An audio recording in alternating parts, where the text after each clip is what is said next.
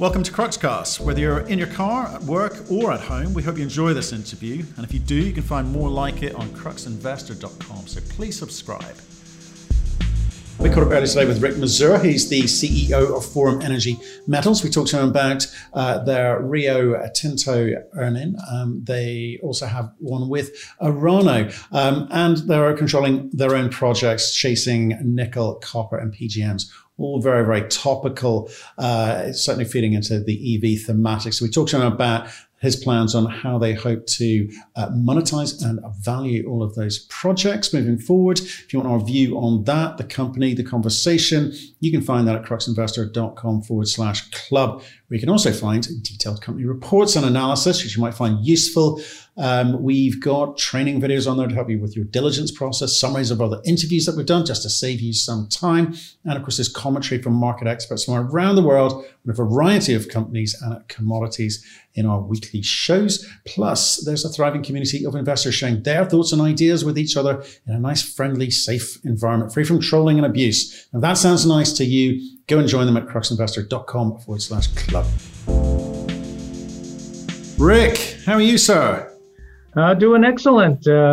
Very pleased with the way things have unfolded over the year, despite the challenges we've all faced. Yeah. And well, that's the first thing. It's literally been a year since we spoke. 1 year, Rick. Too long. Yeah. Far too long. It's hard to believe. I know. Have you left your house in that time? You know what? Been staying pretty close to home, getting out for walks and, trying to do a bit of rollerblading and to get some exercise. What? Rollerblading? Yeah. Well, I've played hockey all my life, being a good Canadian boy, so I like to skate. I just like getting out skating. And then in the winter, this winter, we're fortunate enough to be able to get to go skiing. The skiing is still happening here in Canada, and try and get out on weekends and get some exercise doing that. Other than that, sticking close to home. Sticking close to home, following the rules. I'm impressed with the skating though. That's useless. I've got one pair of very brand new looking ish roller skates. If you want them, I used them once. Realized that it wasn't for me. They're yours. They're yours, Rick. Yeah, I'm good. I've got a nice pair of rollerblades. I bet. And okay. Well, look, Rick, we haven't caught up for a year, but I still think there's a lot of the interview from a year ago which kind of set the tone, right? Okay, you talked about the 4 assets that you've got in some detail as it was. Then you talked through the track record, the business plan strategy for the team. And I still think that's worth a watch. And we'll put a link to that in the description below because if people can go there.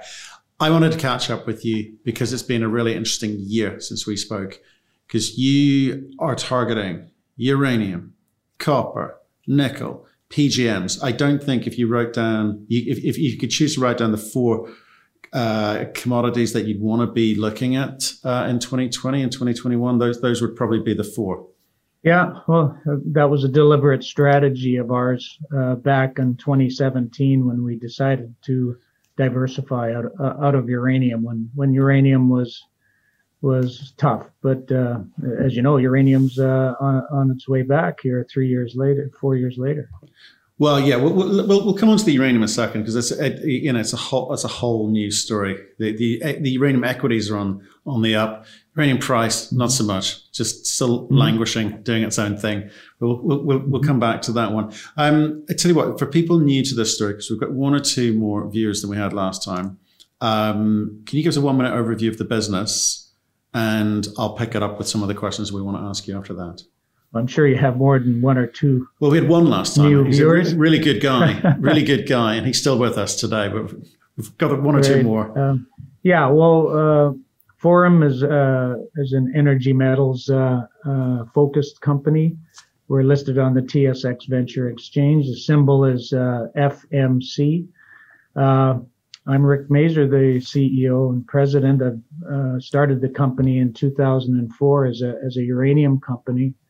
And we did a lot of really good work in the Athabasca Basin of Saskatchewan in uranium from 2004 till 2017, when we decided we saw the wave, the green economy coming, etc., and we thought we should diversify into the energy metal space.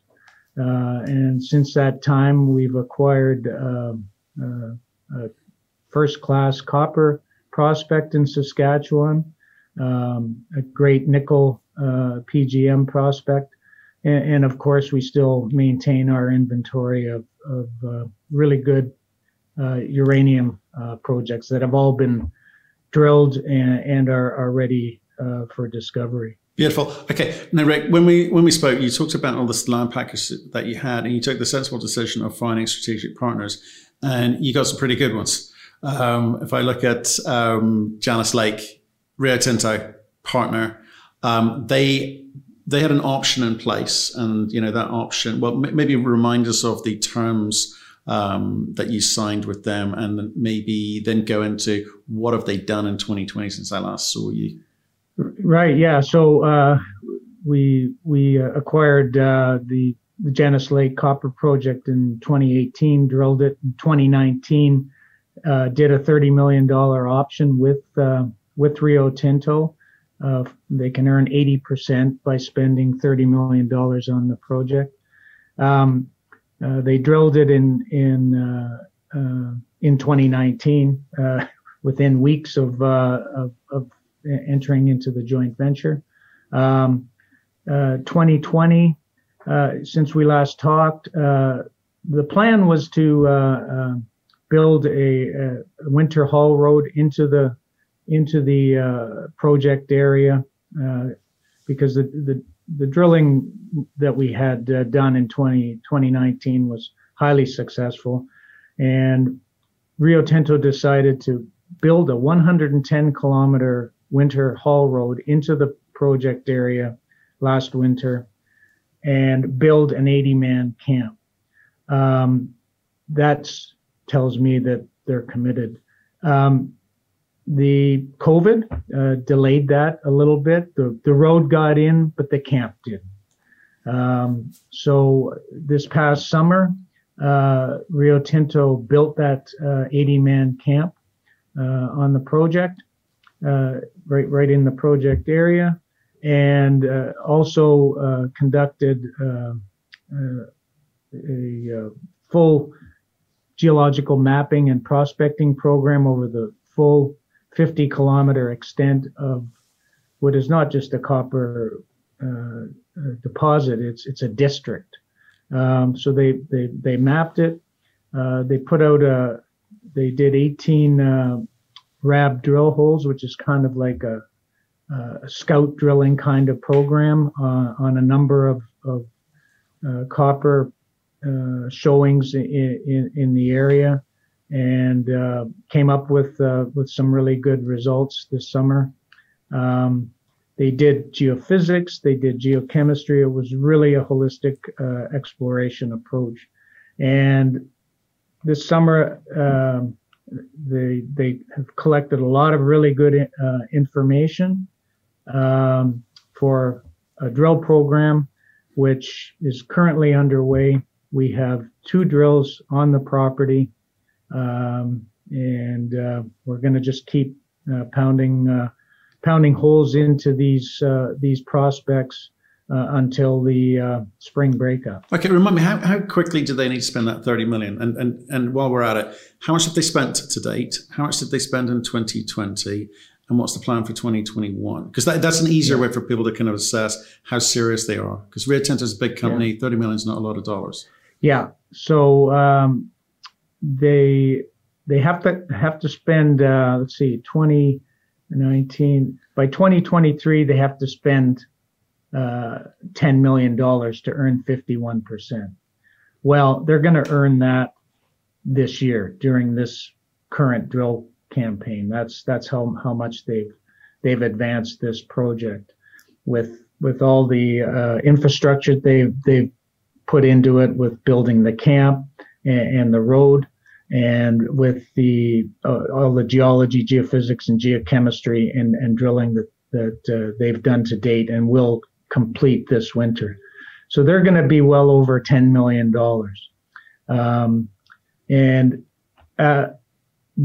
They have 7 years to elect to do after that 4 years, they have to elect to spend another $20 million to earn from 51% to 80%. So they do have another couple of years to make that election, but I've been assured by Rio Tinto, that if they like what they see, they're just going to keep plugging away. Okay, so let me get that right. So they have spent 10 million within 4 years, but they'll probably do that this year.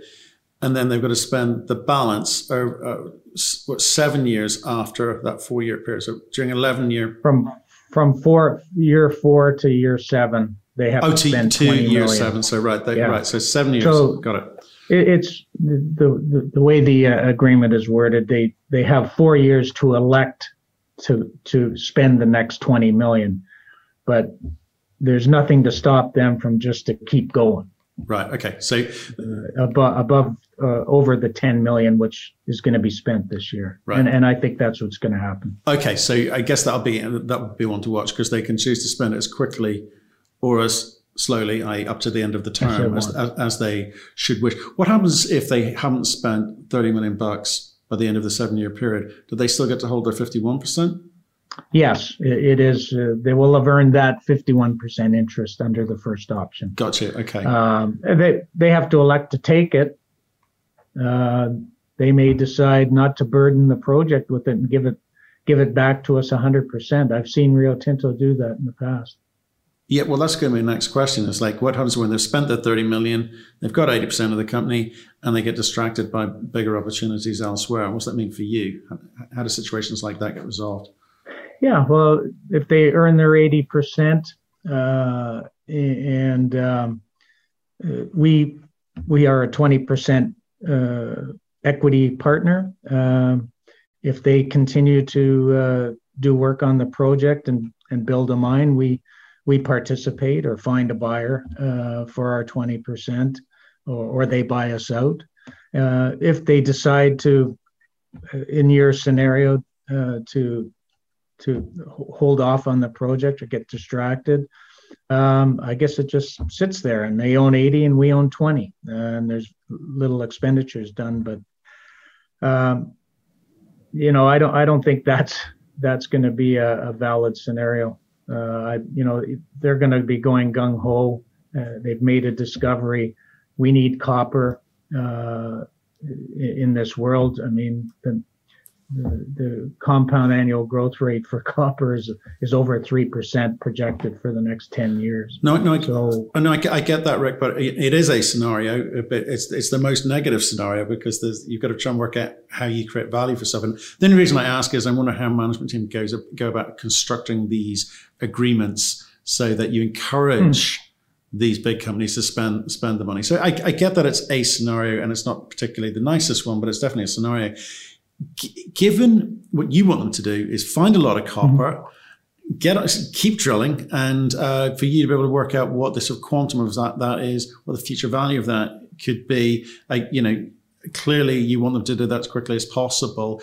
What else are they telling you other than they're going to spend $10 million way ahead of schedule? What else do you know? The program they've got the camp in there. They're moving up supplies in there to be on site so that they can work 24/7, 12 months of the year. After this drill program, we'll see what the drill bit brings. But the plan is to continue exploration this summer. Last summer's program identified another area of potential interest, which is 18 kilometers away from this initial drill area. They've uncovered a they found a boulder grading over 3% copper. So that kind of needs to be followed up. As I mentioned earlier on, this is a copper district. There's probably several deposits here, and that's the way Rio Tinto is sort of viewing this project. No, people like the idea of district-wide copper. It's brilliant, but they also have a way of going about working the district. It's not, doesn't have the kind of section that says lots of regular for public companies. You need to put out results because they've only got one or two assets. Rio's doing this in the context of a very large portfolio. So can we expect to see more regular results, or do they have their own way of working? Have you got any influence in the way that they put information into the market, I guess is what I'm trying to say. Well, the drill's turning. 2 drills are turning right now. We get real-time results. Once they've put the assays in, that takes 4 to 6 weeks. They do their QA/QC, internal QA/QC, before they release the results to us. But once they've gone through that QA/QC process, we get the results. And if it's material to Forum, we issue it. We put together a news release. We go through it with them. Beautiful. So you've got the right to actually help the market understand what's happened, because you have, well, the moment you have. Brilliant. Okay. Absolutely. I like that. Yeah. So results, now that they're already drilling, we expect results to be coming out, starting to come out the beginning of April. And there'll be results from this project coming from April through till I guess about June. Okay. And what's your ideal scenario there? I mean, assume Rio continue to spend, they find what they want. It looks like it's going to be something of value. You end up with 20% of this thing in some kind of reasonably short time frame. Do you keep that within the current company? Do you spin that out as another vehicle? I mean, what are the options available to you? Yeah, well, if a major copper discovery is made, there's a lot of options open to us, isn't there? Owning 20% with the portfolio we have, I can see a situation where we would probably spin out a copper development company and maintain. Separate our exploration assets to maintain the upside on the other exploration assets, something like that. Right. I guess, like I say, lots of options near the time you work out what you want to do. Should we move to Faroe Island? Because you've also got your second big partner here. So if Rio wasn't big enough, you've also got Orano, very large uranium producer. Have they been up to much since we spoke in last February? Well, when we talked last February, we were drilling at Faroe Island. Forum is the operator of that project. Orano's quite happy to allow us to operate. Our vice president of exploration, Ken Wheatley, is a former Orano employee and 35-year veteran of uranium exploration in the Athabasca. So they're quite happy to utilize us as operators, and we like it too because we get a 10% management fee. And then we were drilling last year when we talked, and right after February, as you know, COVID happened.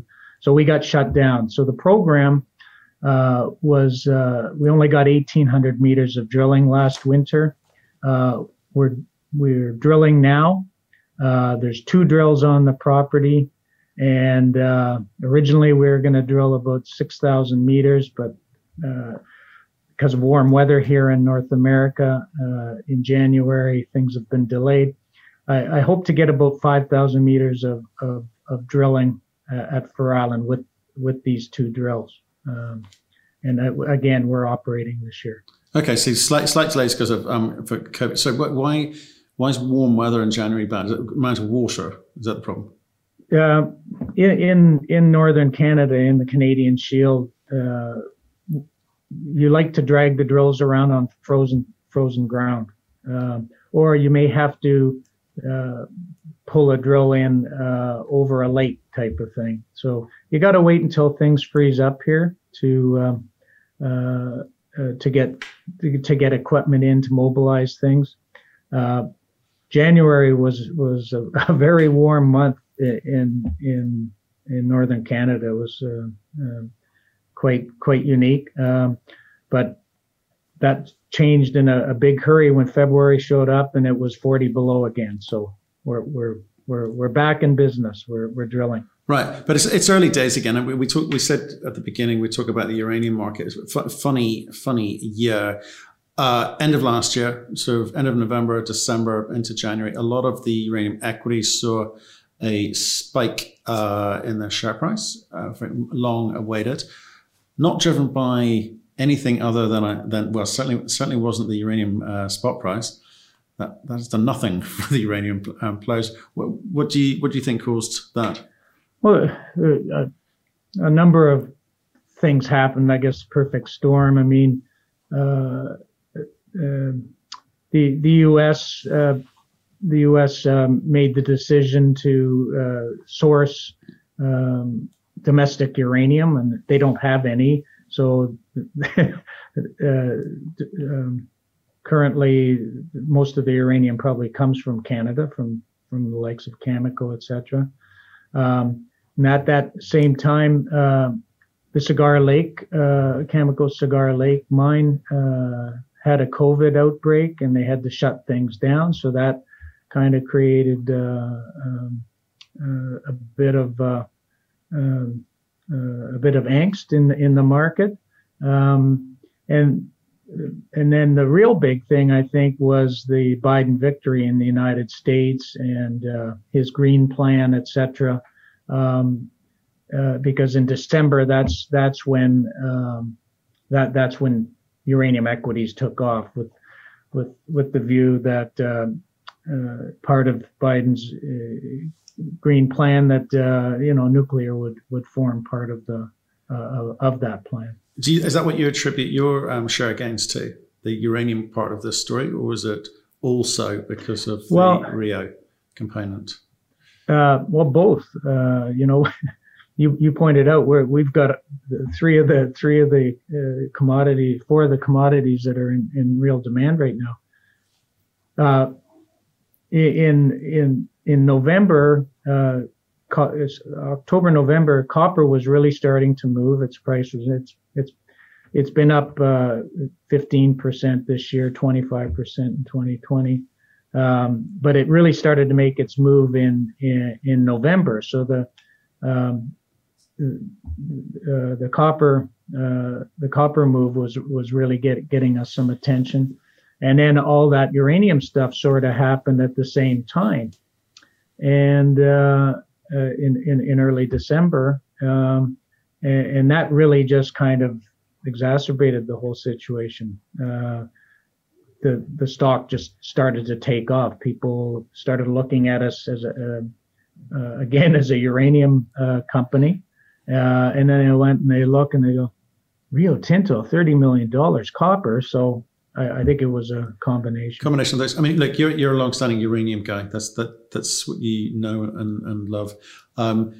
Your projects are quite early, but that's what I'm wondering about, how much credit they gave you for the uranium components, given your projects are early, or do you think that across the board, uranium equities were getting credit for pounds in the ground? I think people saw that we had Orano, one of the largest uranium companies in the world, French Nuclear Corporation, as a partner. They saw that. Our projects are not that early.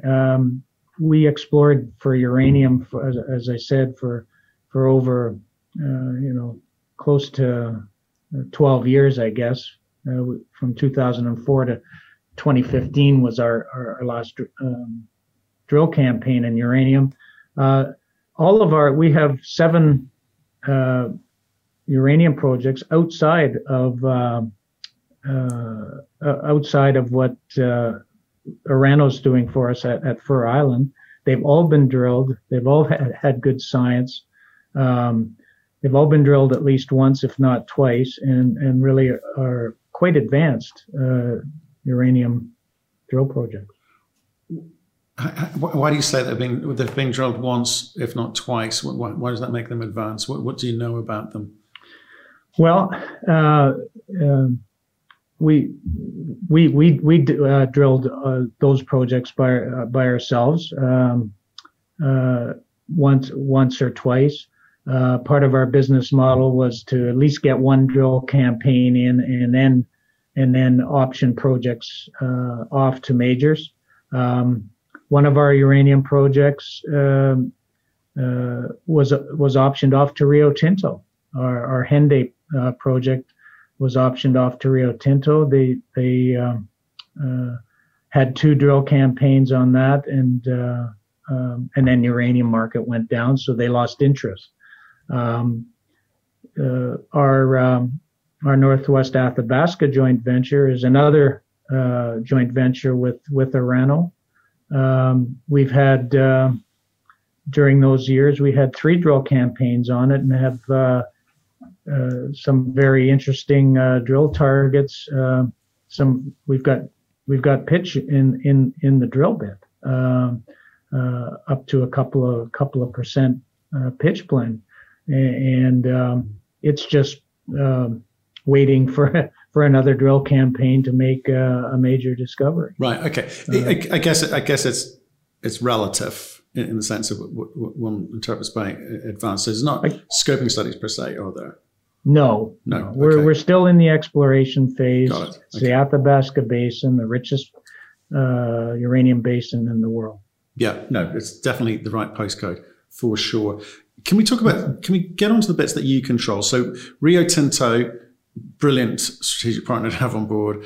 Orano, brilliant strategic partner to have on board. But there's bits that you're controlling, the projects that you're controlling, and they've got copper, nickel, PGMs, all the things that you want to see. And those prices have been, unlike uranium, those prices have been moving. Nickel is, up at probably, near all-time highs. Copper, definitely. Huge interest in PGMs, all around this EV thematic that's going on around the world. People trying to really sort of lock in and work out where they fit. So how are you approaching those projects? How are you financing those projects?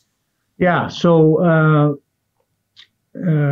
when we did the deal with Rio Tinto, we sort of said, what next? We scoured the whole geoatlas of Saskatchewan and found the Love Lake nickel copper PGM area was open for staking. We staked it in 2019. In 2020, I raised $400,000. Things were still pretty tough before the market kind of took off last July. So I raised $400,000. We flew an airborne survey over top of it, of the Love Lake nickel copper PGM project, and much to our surprise, we identified 3 really strong target areas, feeder zones, so to speak, which are really good hosts for magmatic nickel copper deposits. So that, it's got PGMs with it as well, but this area has never really been looked at for a nickel deposit. And we've identified these feeders that we think have the potential for a nickel deposit, very similar to the Chalice Gold Julimar discovery, something like that. So we're just we were able to raise some more money. We have a $2.5 million in the bank right now. We're planning a $1 million program at Love Lake this year in 2021 to conduct an electromagnetic survey and follow up with drilling. Okay, fantastic. So you raised some money recently, actually, another 1.5 recently. You're quite cautious with your money. You don't go crazy. I've noticed that's a theme that's reoccurring here. So you take it's some of the companies that we interview go a little bit crazy and they raise a lot of money to get things moving quickly to fit into a marketplace. Have you got a sort of sense of which cycle you're trying to fit in here? Because the copper market's doing its thing. But again, this is an early stage project. You've got to come at it a certain way, right? There's no point in sort of raising too much money now, dilutory or otherwise, and you're probably going to miss this cycle anyway. I mean, so what's the thinking about how you approach the nickel and the copper here? Yeah, well, we're a technically driven company. You hit the nail on the head. There's two of us. There's me and Ken Wheatley. We don't have big overheads and all that. Having said that, we have a really good story this year, and we raised enough money this year to get out and market the story. We'll be doing a lot more of that this year than we have in the past, because we do have a good story to tell. We've got 4 drills turning right now, and we're going to have a 5th drill turning on a 3rd project on a nickel prospect. So we're cautious, but at the same time we're aggressive. And what I think we'll do we'll see what comes out of the drill bit. We're a discovery company. If we hit something like what Chalice Gold did, we're away to the races. Then we can go back to our business model where we find a major company partner, or we spin it off because the market's really good and we want to have a nickel subco. Who knows? That's interesting to me. I like that, because my next question was going to be, if you hit some decent nickel grades like a Chalice, who are you going to call? And you've gone to a major, right? And do you feel that the balance would be better served if you got someone a little bit smaller with cash, but a little bit smaller, because they're going to be more incentivized to actually progress the thing quicker than perhaps a Rio Tinto or perhaps an Orano if they get distracted? Yeah, there's always that potential. I mean, someone smaller is only as good as the market you're in, and there weren't a lot of smaller guys during the bad times in this business that could raise a plugged nickel. Everyone can raise money in a good market. Yeah, and they certainly are, and some will still be around in 5 years, and some won't. I guess you've seen a few cycles, Yeah, sure have. yeah. This would be what, number 5, something like that. It's starting out as a young geologist type of thing, but. No, but I meant it in terms of, do you think the cycles are getting? Are they just predictable? The people new to this, you get very excited. You've got gold bugs getting very excited. This is the first time gold's, shot up so high. And obviously recently it's been a little bit more problematic in terms of the pricing, or this is the first time they've seen a nickel super cycle. But you've seen these things come and go. But do you think in this new EV world that we're in, that the rules are going to change? The extent, the length of these cycles are going to change? Or do you think it's going to just follow the same old patterns? Yeah, well, I think we are in a transitional economy. Whether you believe it or not, we are going to start. People want change. the social license is requiring it. It's happening. We are going to sort of diminish our fossil fuel usage over the next 50 years. It's still going to be around for 50 years, but we are going to transition to this green economy. And I tell you, it's going to need a lot of metals to do so. We kind of saw that when we focused on trying to get copper assets back in 2017. The copper that's needed for battery electric vehicles is 4 times what it is in an internal combustion engine. The amount of copper you need to build charging stations is out of this world. The amount of copper that's used for renewable energies, wind and solar and all that, it's needed. Copper's needed for all of those. There's a ton of copper. It's a copper boom. It really is what we're going to be seeing over the next 10 years. I think so. You're definitely in the right commodity areas, that's for sure, Rick. Rick, I mean, super to see you again. Super to hear the stories advancing and moving forward. You are as cautious and as prudent as I remember you. So I wish you well for this year. It sounds like it's going to be a good one, especially on your own project. So please stay in touch and let us know how things are progressing with the drill, because that's always the exciting bit. No, we sure will.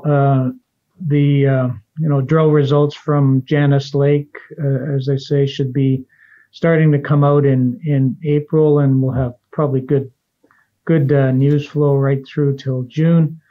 Then same with Fur Island uranium project. Drill results should start coming out around in April, May as well, and then by June, July, we'll be transitioning over to our Love Lake nickel project, and we'll be starting drilling at Love Lake for nickel in July. So then there's going to be another set of results. Janus Lake's going to keep going all summer. And I didn't mention, when nobody wanted uranium, we staked a really good uranium property that we coveted for years, that came open last year. We call it the Wollaston Project. We're going to do a little bit of work on that this year as well, to get it to a drill stage. So there's going to be a lot of activity for Forum. Sounds like. I look forward to speaking to you again, sir. Thank you for your time. Okay. Thanks, Matthew. Thank you for listening. If you've enjoyed the interview, why not subscribe to Cruxcast, or our website, cruxinvestor.com, and of course our YouTube channel, Crux Investor. Plus you can catch us most days on Twitter and LinkedIn. We really love getting your feedback, so please keep it coming, and we'll speak to you again soon.